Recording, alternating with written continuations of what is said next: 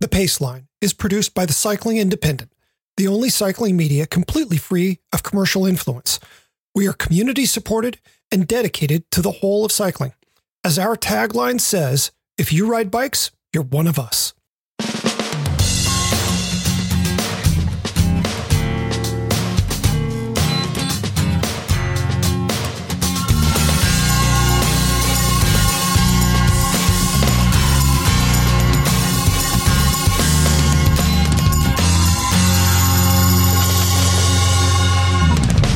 From the Cycling Independent, this is The Paceline, the podcast on two wheels. I'm Patrick Brady, and with me is my co-host, John Emlyn Robot Lewis. Each week, we take a look at how cycling fits in our lives.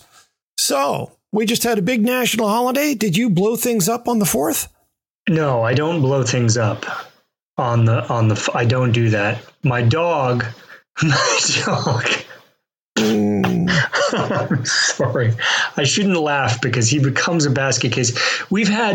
So in addition to the 4th of July, which is, this is Boston. So we do 4th in a big way, right? With the fireworks and the pops and all that stuff. But we've also had a lot of really heavy thunderstorms lately. And he is just a mess. He is just so. When I was young and living in Alabama and willing to throw bottle rockets at my friends' heads, I was pretty into fireworks just as a concept. I liked blowing things up, but current day me is sympathetic to my dog, and I'm a kind of early to bed guy. So yeah, I think that I'm probably asleep before the Boston fireworks start because, they used to start fairly early, but they changed them for a California viewing audience. Apparently, people in California watch the Boston fireworks on TV. So, in what way did they shift? Because, no matter what time of day you do fireworks in Boston, it's going to be night, which means that the people in LA haven't gone to bed yet. What needs to be shifted? Well, I think they used.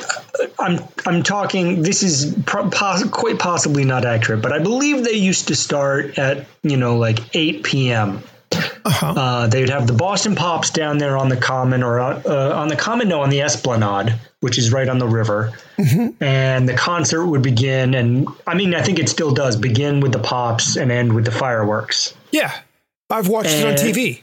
Yeah, and I think that used to begin at 8 and it now, or at 7, and it now begins at 9, maybe. So the fireworks, and I can see the fireworks from my bedroom window, which is just a slippery slope to me going to bed because I don't mean to be churlish about it, but how many times can you see fireworks and go, oh, cool? In my case, a lot. Okay. Yeah. There's a great, if you like fireworks. I do.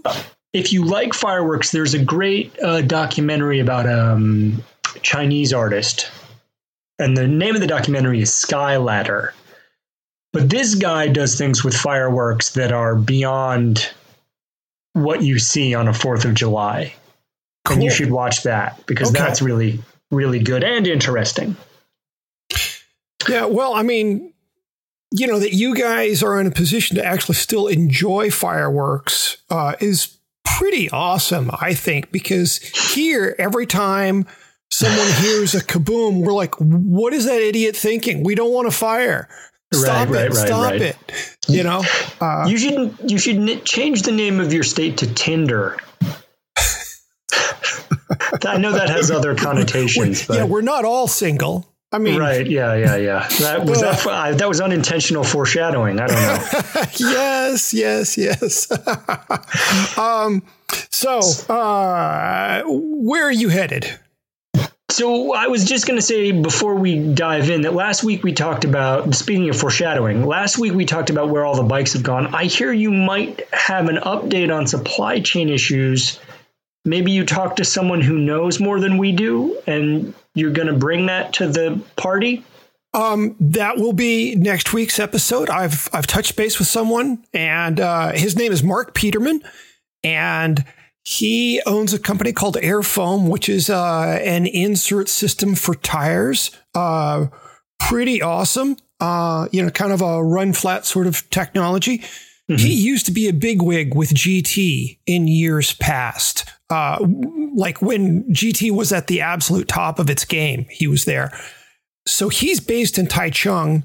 Tomorrow, we are going to record an interview. And so next week, we are going to have some greater insight on what the supply chain issues are beyond just what you and I can shoot from our hips. Yeah, that's good. I can shoot from my hip. Listeners will know I can shoot from my hip all day, but I do value the truth. Whether it sounds like it or not. Yeah, so I'm excited. Peterman's a neat guy. The last time I was in Taiwan, he spent a day just ferrying me around to different factories and introducing me to people. And then that evening, we got together with some other bigwigs and had a big dinner and entirely too much alcohol. That when many big wigs collect in one place, too much alcohol seems to be close behind. Yeah. I mean, we went to we went to an auxiliary apartment of a factory owner there. It was just one of his spare apartments. Yeah. And it was stocked full of like aged Bordeaux. Oh my gosh. What is going on here? Globalized much? Yeah. Fantastic view of the city. And a brilliant guy to boot, nice too. So, So that'll be coming to us soon. Yeah. Yes. To a podcast near us. Get excited, listeners. Real information is coming. Okay. Well, yes. Let's dive in now. Let's dive in. So, what's up with me? A new bike shop opened in my neighborhood. Yay! Yeah. It's one of these one shop closes, another opens situations. Uh-huh. And this is guys I know from the shop that's closed are now decided we're going to be owners and start this new thing. They're very nice guys. I like them. I'm excited for them to have a shop here. And let me just say also how nice it is to be able to hand one of your bikes to someone who knows how to work on it better than you do. Yeah. Uh-huh. Yes. I mean, in my case, that's not a real high bar to clear, but I have been to some other bike shops where it's not the case. Right. You know what I mean? Like when you hand over your bike for a brake bleed or something like that, and they're like, well, we can look it up. Like, they say, yeah. Don't look it up. I mean, do, but I think YouTube lets a lot of shops pretend to have a service department. And I mean, that's what I'm doing in my basement. If I got to pay you for that, I don't know what I'm doing. Yeah, that's a fair point. Mm-hmm. Yeah. Mm-hmm. I mean, I really I prize a really good mechanic. And actually what I'm ranting about today is the fact that bike shop mechanics don't make more money. Yeah. I mean, have you ever talked to a mechanic or a shop person who doesn't really seem to want to work on your bike? Like, I feel like this happens to me a lot. I go in and I'll say something like, I need this wheel, I need a spoke replaced and this wheel trued. And they get kind of a pained look on their face. And I get the sense that like they kind of think they're doing me a favor. Like, a spoke and a true? No, I don't think so. Well, yeah, it's that sense that you're interrupting their day. I think it's partially that. Yeah. Because the tour's on or something. But also I think it's like you can tell when someone doesn't have expertise in something, they try to discourage you from pursuing it. Yeah. It's a bad idea. Yeah. Like, well, you should probably just replace this wheel. Oh, I do understand, yes, that it is easier to buy a new one than to fix the one we have. But do you not fix anyway? I mean, I think this is I don't want to focus too much on that side of the equation because that's a rare experience. I'm very excited about this new shop because they do know what they're doing and they're very confident and they want to do it. And knowing what I know about bike shops, I'm just surprised that good mechanics don't make a bunch more money than they do. Yeah. Because good ones are really hard to find and keep hold of. That is very true. And these days, there is so much to know. Yes. You know, like software updates to electronic shifting and brake bleeding and compatibility. Like it's just spun out in this weird proprietary web of, I was saying to a friend of mine the other day that there are just millimeters everywhere in a bike. And if you can find someone who knows where all the millimeters belong, like you really gotta venerate that person as much as you can. Yeah, I mean, it wasn't that long ago. I believe it was an episode I recorded with Patria where I talked about how being a bike mechanic today is not being a bike mechanic when I was last paid to be a bike mechanic when Bill Clinton was still president. It has been a long time since I've been paid to be a mechanic. Actually, no, there was a short stint one time in the early 2000s where I worked for a shop again for a little while. I needed some money to close a little gap in my finances, and they were covered up in needing help. But yeah, between internally routed cables and wires and everyone, I apologize for the leaf blower outside. I'm sorry. I'm not allowed to shoot him. Or blow up the leaf blower, which would be much less antisocial. Bleeding hydraulic brakes. I mean, there's the simple fact that, for every different system, there's a different procedure for doing it and different tools. And the fact that you've got to use DOT fluid with SRAM and you've got to use mineral oil with everyone else. There's just so much more to know. I mean, let's just talk about silencing bottom brackets. That's an art form. That is not science. That is an art form. I would say silencing bottom brackets is a dark art. It begins with the evil of a press fit bottom bracket. And then from there, all sorts of spells and arcana. I think you need Hand of Glory these days. Could be. Yeah. Could be. So I'm wondering what the dynamic is. It's too easy for me to say that I'm a person willing to spend money to maintain my bikes. And I do work myself. I certainly do. But there comes a point where you pay to have it done. And I just don't really understand the dynamics. People don't seem to be willing to spend. I mean, I think that's the root of the issue, right? Like all the shop owners I know really value a good mechanic. Yeah. Because they had the bad ones. Right. They deal with the bad ones and they spend a lot of their time recruiting the good ones, like an actual lot of their time identifying, wooing, etc. When you're at a point where mechanics are relocating to different cities, something's on. Right. So if you're a good mechanic, the opportunities are there. But the pay is still not. And I think it's just because people won't pay to have their bike serviced still. And I wonder what you think the dynamic is. I mean, is it as simple as a person who buys a $700 bike struggles to understand putting $100 into it every year? Like I sort of buy that. I think today's $700 bikes are pretty good bikes. They're better than they were 20 years ago. Yeah. I mean, I've bought bikes like that for my kids and they go real well and they're well made and they're not particularly light or agile or whatever, but they are well made things, right?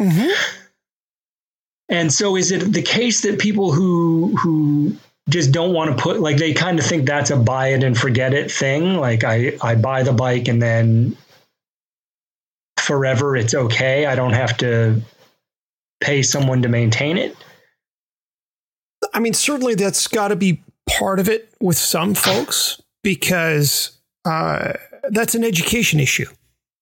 I think it is an education issue, but I think there's, even if you solve the education issue, for example, if you become a lifelong dedicated cyclist and you spend more money on a bike, I don't want to put numbers out because whatever, everyone's big number is someone's small number and vice versa. But say you invest a lot of money in a bike, by the time you've reached that level of dedication to cycling, you've learned how to do some of this stuff. And then I think there's, even though you know how hard it is to do, there's a reluctance to pay somebody else to do it. Do you know what I mean? It's one of those like, well, why would I pay you to do something I can do? Why should I pay you for A-level work when I can do C-level work myself and still pass? That's a fair question. I think, I'll say that I see examples out there where things have turned a really valuable corner and people do spend real money for good mechanics to do great maintenance on their bikes. That is out there. And I'm glad to see that. But it is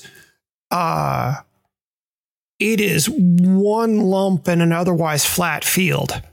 Right. Fundamentally, I think the big challenge is a situation that the bike industry brought on itself, which is the notion of discounting things for clubs and teams and all that. The rush to discount has eviscerated the bike industry's own profit margin.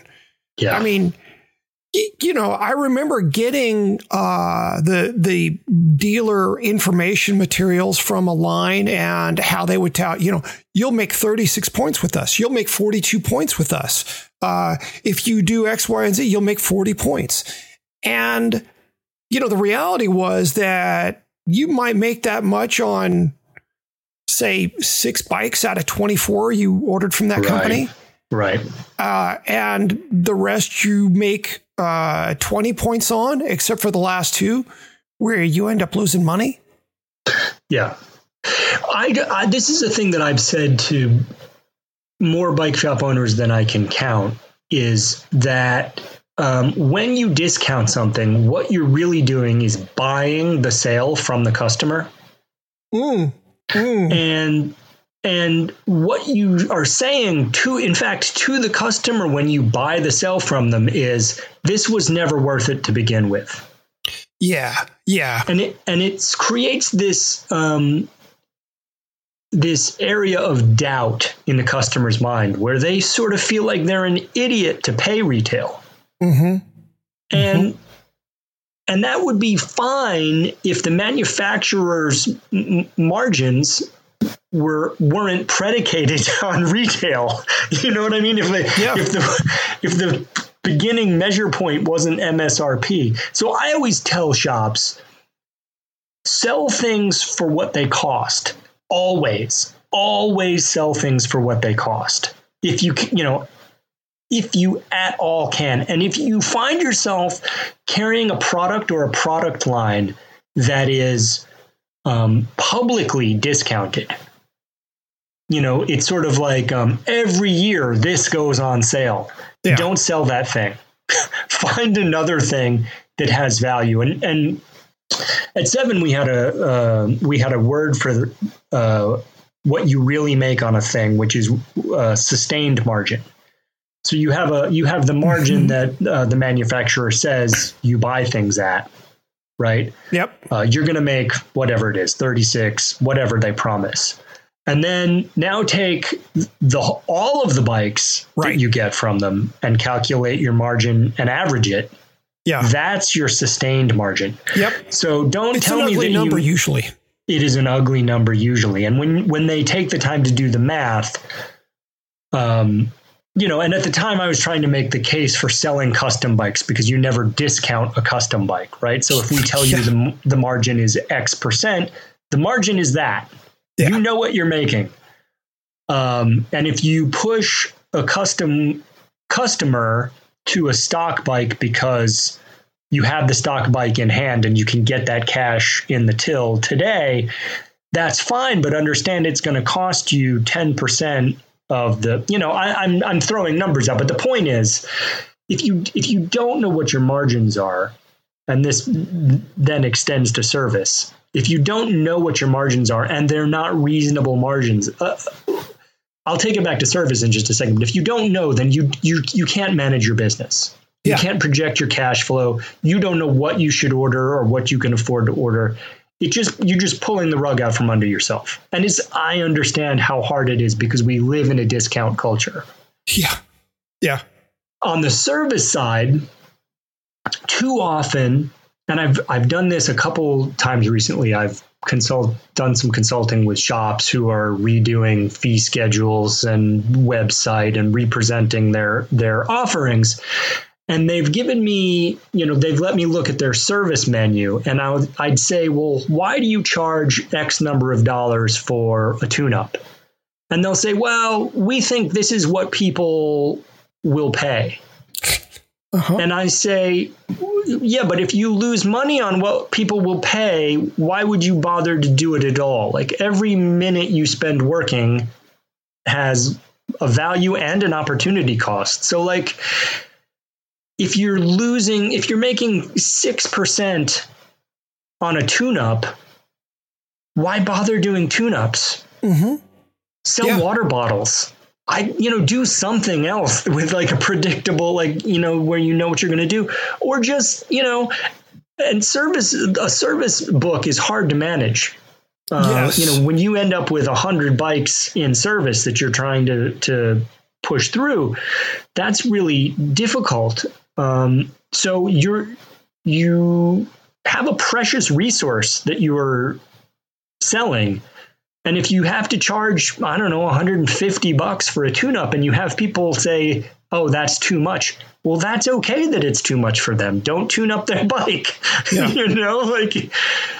You're not obligated to say yes or name a price that's acceptable to everybody walking through your door. And look, if you're out there and you're thinking as a listener and you're thinking, oh, all of this is really expensive.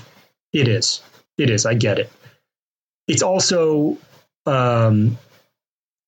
elective.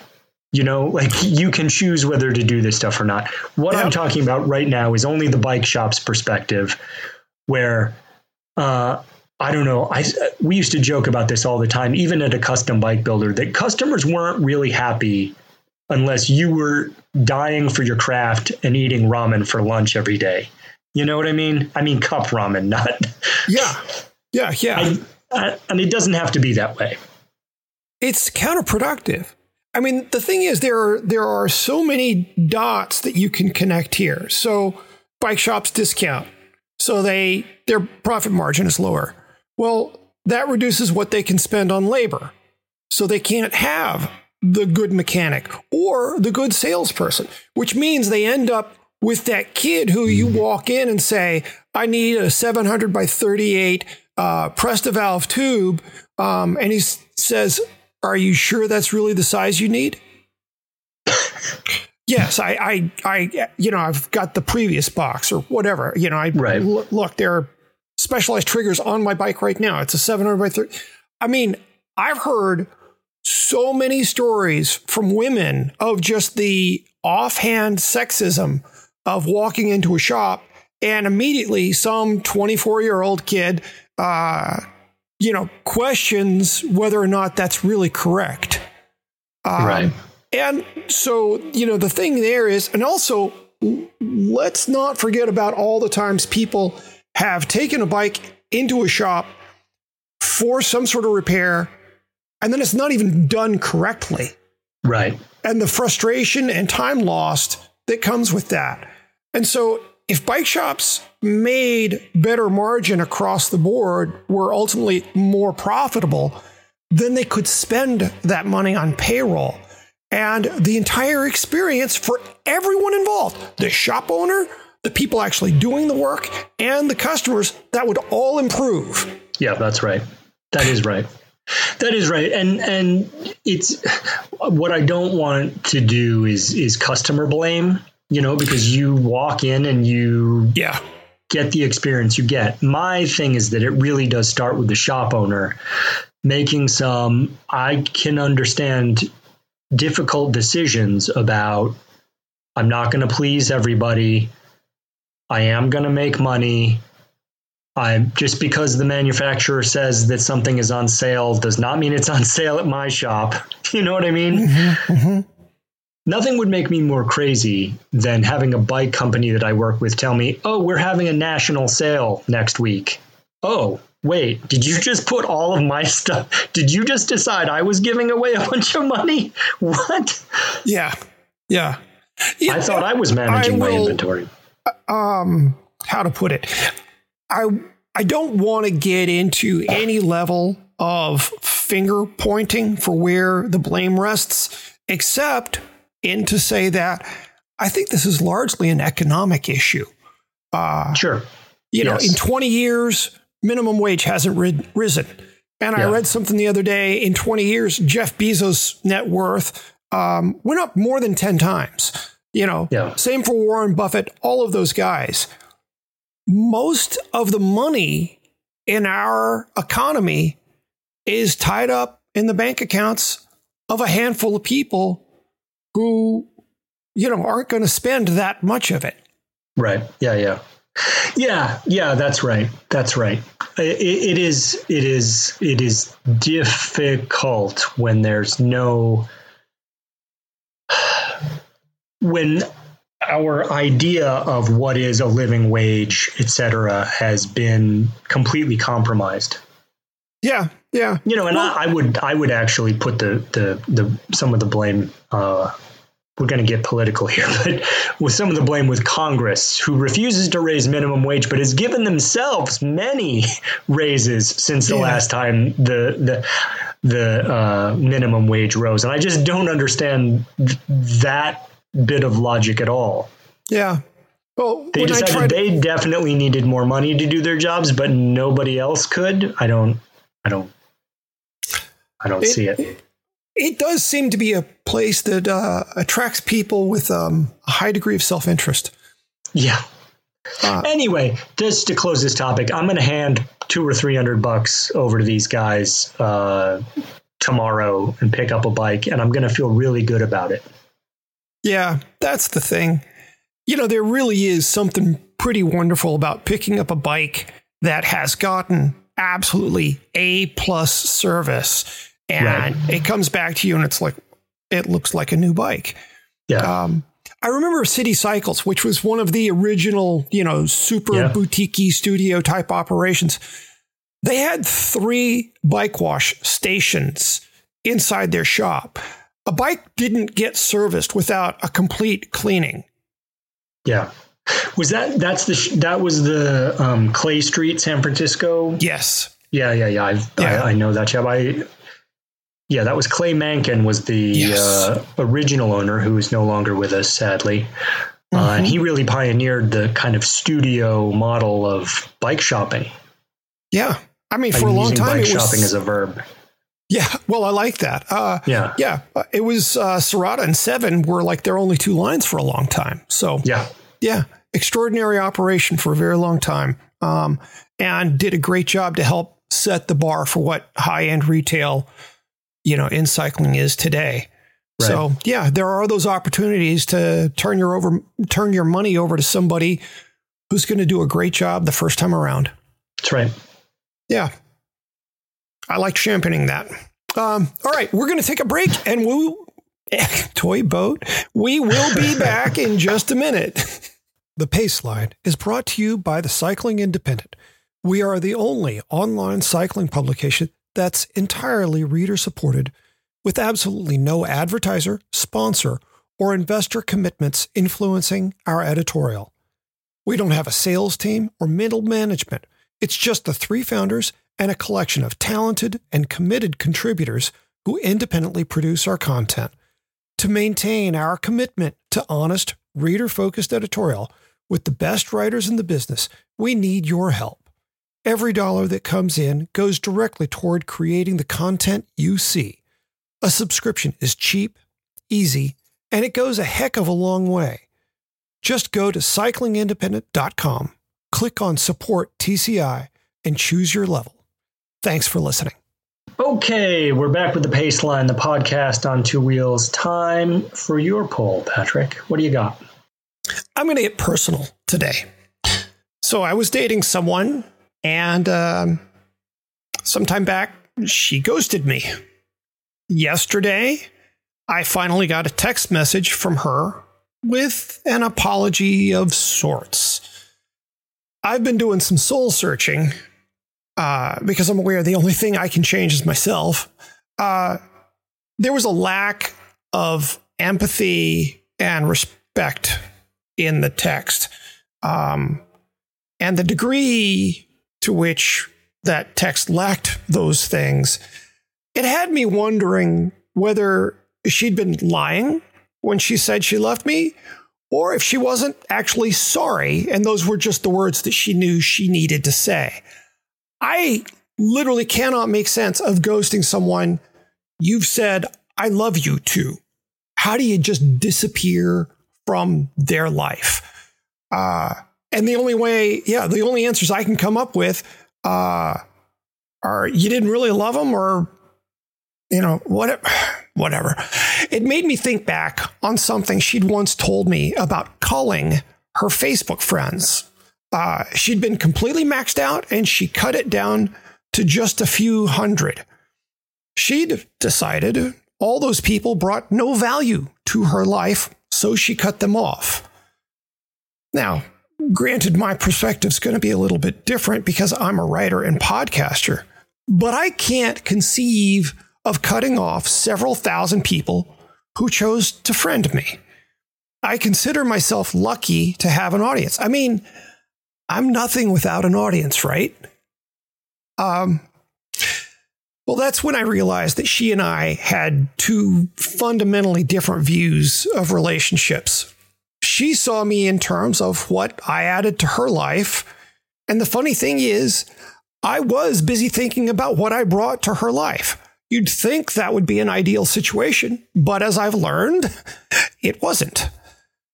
I'm sad because she's someone who hasn't really had much unconditional love in her life. And I saw a real beauty within her that wasn't her body or her athletic achievement.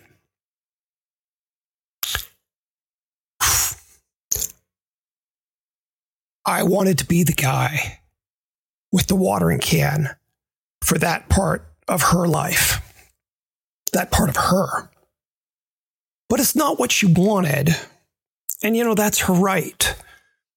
As I said, I've been doing some soul searching. And in times like these, my mind often goes to cycling. I realize that cycling has helped me develop much of my sense of what it means to give.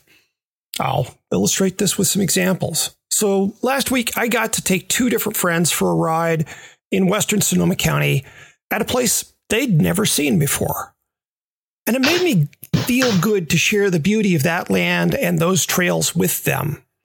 Seeing the wonder on their faces gave me something in that it allowed me to see the place with fresh eyes.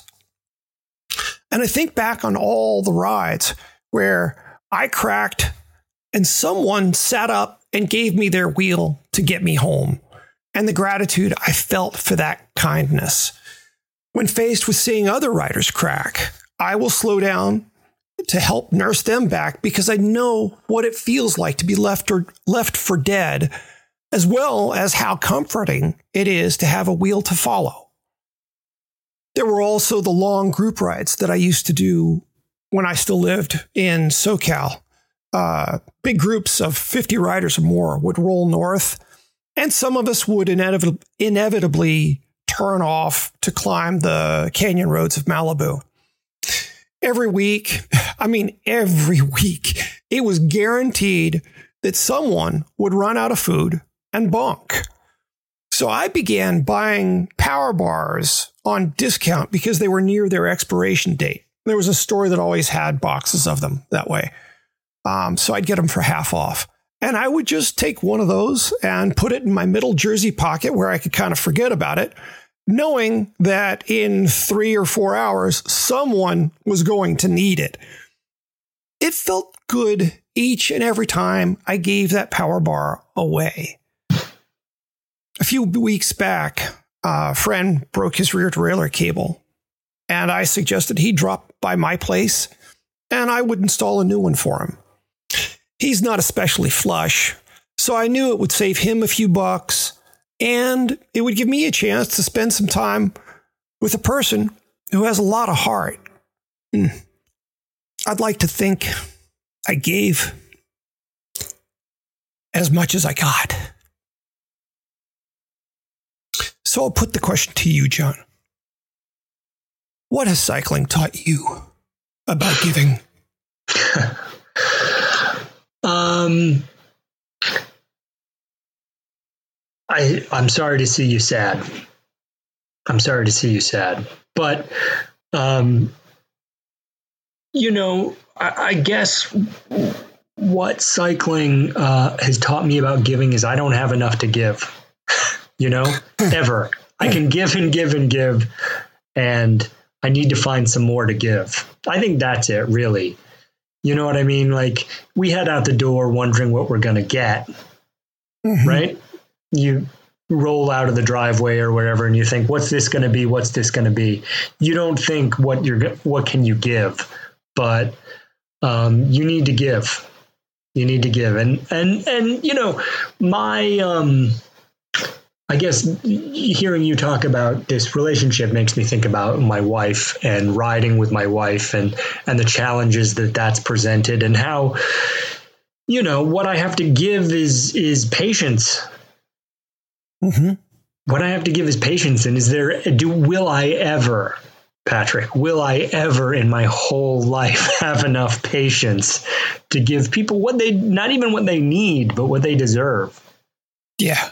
I can't even, I heard someone say one time, they said, they say that you don't get what you don't get what you want, but you will always get what you need. And he said, I call bullshit on that. Sometimes you don't even get what you need, but so what? You got to keep going anyway. That's a fair point. And I think that's right. I think that, whatever it is I have to give, it may not be enough, but I got to give it. That's it. Yeah. My big takeaway is the more I give, the better I feel about myself. Yeah, that's right. That's right. And, there's a certain selfishness in that, but I know that when my self-esteem has been garbage, I've been kind of a garbage person. Sure. I think that makes a ton of sense. I think, one of the dumbest, simplest, smartest things I heard someone say about relationships was that a good relationship is 60-60. Yeah. It's not 50-50. At 50-50, you're only just barely meeting. You got to go past halfway. You got to give more than you think you ought to connect with that other person.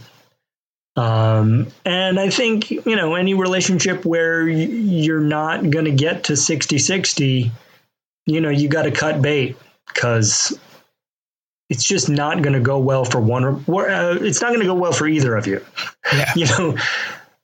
Even if one of you is getting more, it's not going to go well for that person. It all spirals into resentments and fear and all that other garbage. Both people have to feel like they're getting and giving more of themselves than they would expect, I think. Yeah, I think you're right about that. I really do. All right. I say we move on to Paceline picks. All right. So this feels like going from the heavy and serious to the dumb and ludicrous, but I'm going to do it anyway because that's who I am. I think that's really kind of what's called for here. Oh, good. We need something approaching levity. Oh, good. I'll talk about bottle cages then. So it's just as humid as hell here this week. And while I'd love to give you another lecture about the difference between dew point and humidity percentage, what I'm actually going to do is just shout out 2 water bottle cages because I was buying cages this week. It seems like a ridiculous thing to buy a water bottle cage. Like you should just have them. But no, you actually do have to buy them. Anyway, so the first one I'm going to talk about is the King Cage. Yeah. So Ron at King Cage, all those things are made by hand. He's a jovial, helpful fellow. The stainless steel cage is a home run for metal bikes. I ride mostly metal bikes. No, I ride all metal bikes actually right now. So the stainless steel one is an absolute home run. It's durable. It looks right. It just looks like bottle cage. Bottle cage is one of those things where I feel like you don't need to be creative. We know what bottle cage looks like. Just make that. So the King, do you know what I'm talking about? I really do. I really do. Like, oh, that's a very clever shape. Every bottle is going to fall out of it. We know what bottle cage looks like. Just make it. So it's one of those things that does its job without grabbing your attention and making you notice it. For my money, the stuff on my bike that stays mostly invisible is the good stuff. It means that it's neither aesthetically greedy, nor does it break down regularly. So if it's invisible and I don't know about it, it's doing its job exactly as I want it to. So that's what King Cage does. You can get the stainless one for $20. If you're fancy and you want the titanium one, that's $60. I actually think both of those are outstanding values. They're both. I've got a few.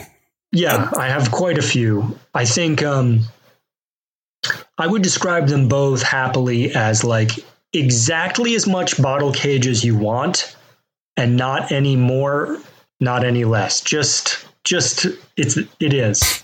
Serving size equals 1 or 2 as the case may be. Had my 7 not been stolen last year, I would be in possession of a King Cage that is 24 years old. Yeah. My stainless steel one did actually break after like 10 years.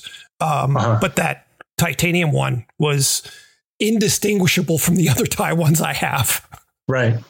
Yeah, I believe it. The second cage I'm going to, because I know there's a lot of carbon bike riders out there, the second cage I'm going to mention, and I put these on my titanium bikes too, is the Arundel Mandible. So this is carbon fiber. Again, it's the perfect shape, bottle cage shaped. It's crazy lightweight. It's not garish or trying to be clever in any way. It just holds bottles or waits to hold bottles. Those are the two things that it does. It's $79. It comes in an array of finishes. I like the matte black because it matches my soul, but you can get gloss or the weave showing through or whatever floats your carbony boat if you're into those things. I've never actually broken either one of these cages, which is saying something because I do break things, including myself. You have with demonstrated some frequency. Yes. Yeah. I've got a different, I've got a pair of, well, I'm not sure if it's that model, but I've got a pair of Arundel cages, and they have held up remarkably well. Yeah. Arundel, I think, is a real sleeper. I talked about their Gecko rubber bar tape. Yeah. Last week or 2 weeks ago or 3 weeks ago, whatever time is, I don't know. I think they're a sleeper. I think, they make I won't say they're afterthought products because people do think about bar tape and water bottle cages and things, but they don't make, carbon fiber wheels. But as a company, I think that they just make perfect products. They're kind of like prices. They remind me of the old ad campaign for BASF. We don't make products, we make products better. It's like, Arundel, we don't make bikes, we make bikes better. Yeah. I hope no one at Arundel is beating their children or cheating on taxes. This is not the kind of full disclosure you expect where I say like I'm best friends with everyone who works there. I don't know anyone who works there or sells their stuff. I don't get anything from them at a discount. I couldn't even honestly tell you where they're located, which is goofy because I've bought a lot of their stuff. So this is the nature of my pick this week, that I have no reason to recommend these things other than they're just really good. Yeah, they're just really good. What do you got for us this week? My pick for this show is the Wahoo Ticker heart rate monitor. Because I may ride 3 or 4 bikes in a week, having a power meter on every one of them is a luxury that I absolutely cannot afford. And honestly, I've been looking at heart rate for decades, since 1991 or 1992, somewhere in there. That's when I bought my first heart rate monitor. It was a Schwinn. But, because I've been looking at heart rate for so long, it's a number like Fahrenheit that I think in, There are a few things about the ticker that I really very specifically love. First is the price. Purchased as a standalone, it's only $49.95, but Wahoo also bundles it in with many of their GPS units, for even less money. Next is the fact that it's the single most reliable heart rate monitor I've ever used. It never drops signal. I've never gotten interference from anything in my general vicinity. It's very efficient in battery use, so I've never had it die in the middle of a ride. It's just what you want from a heart rate monitor. You use it, you forget about it. Perhaps most important, the straps. I've had several of these things. The straps have never stretched out. And that's an achievement given all the sweat it has to survive. And your massive muscular. Well, I didn't want to brag. Yeah. Then there's the fact that the ticker will talk to almost anything. So even if you don't have a Wahoo GPS, sounds like my mom. My mom too. It's very extroverted. Yeah.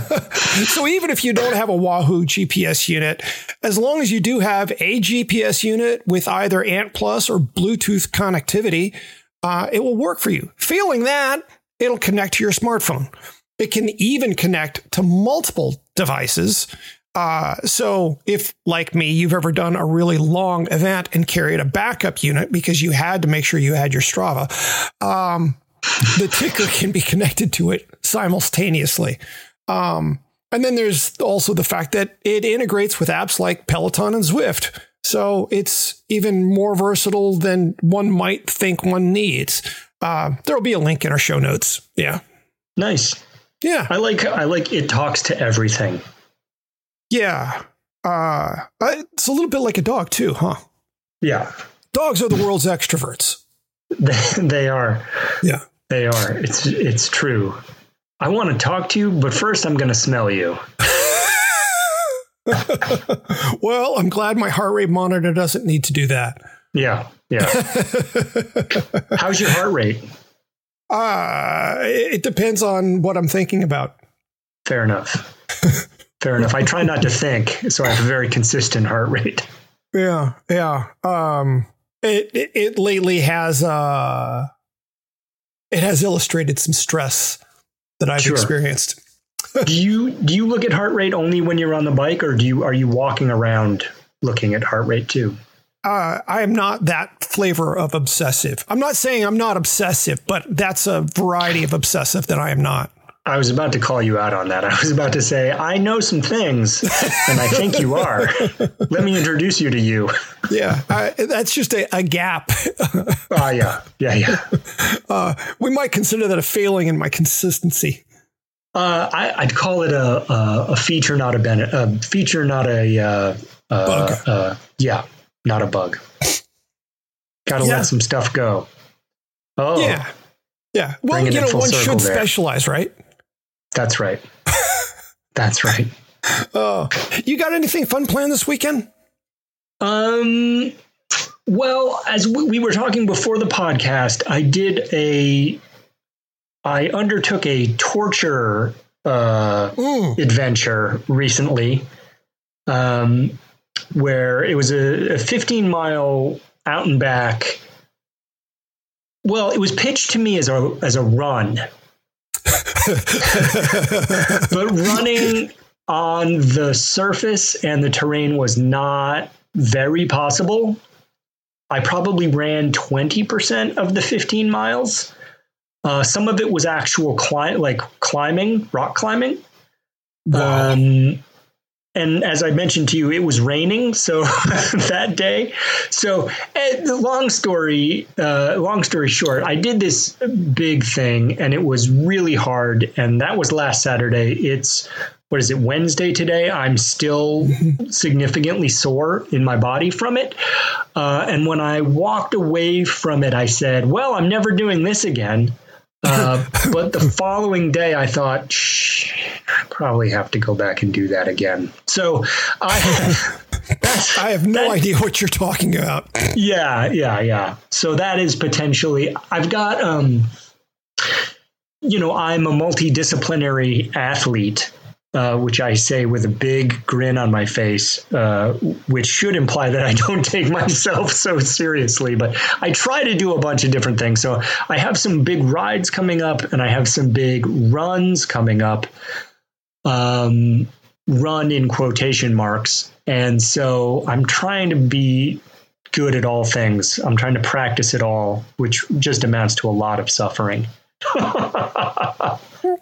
As long as you feel like that's what you're signing up for, right?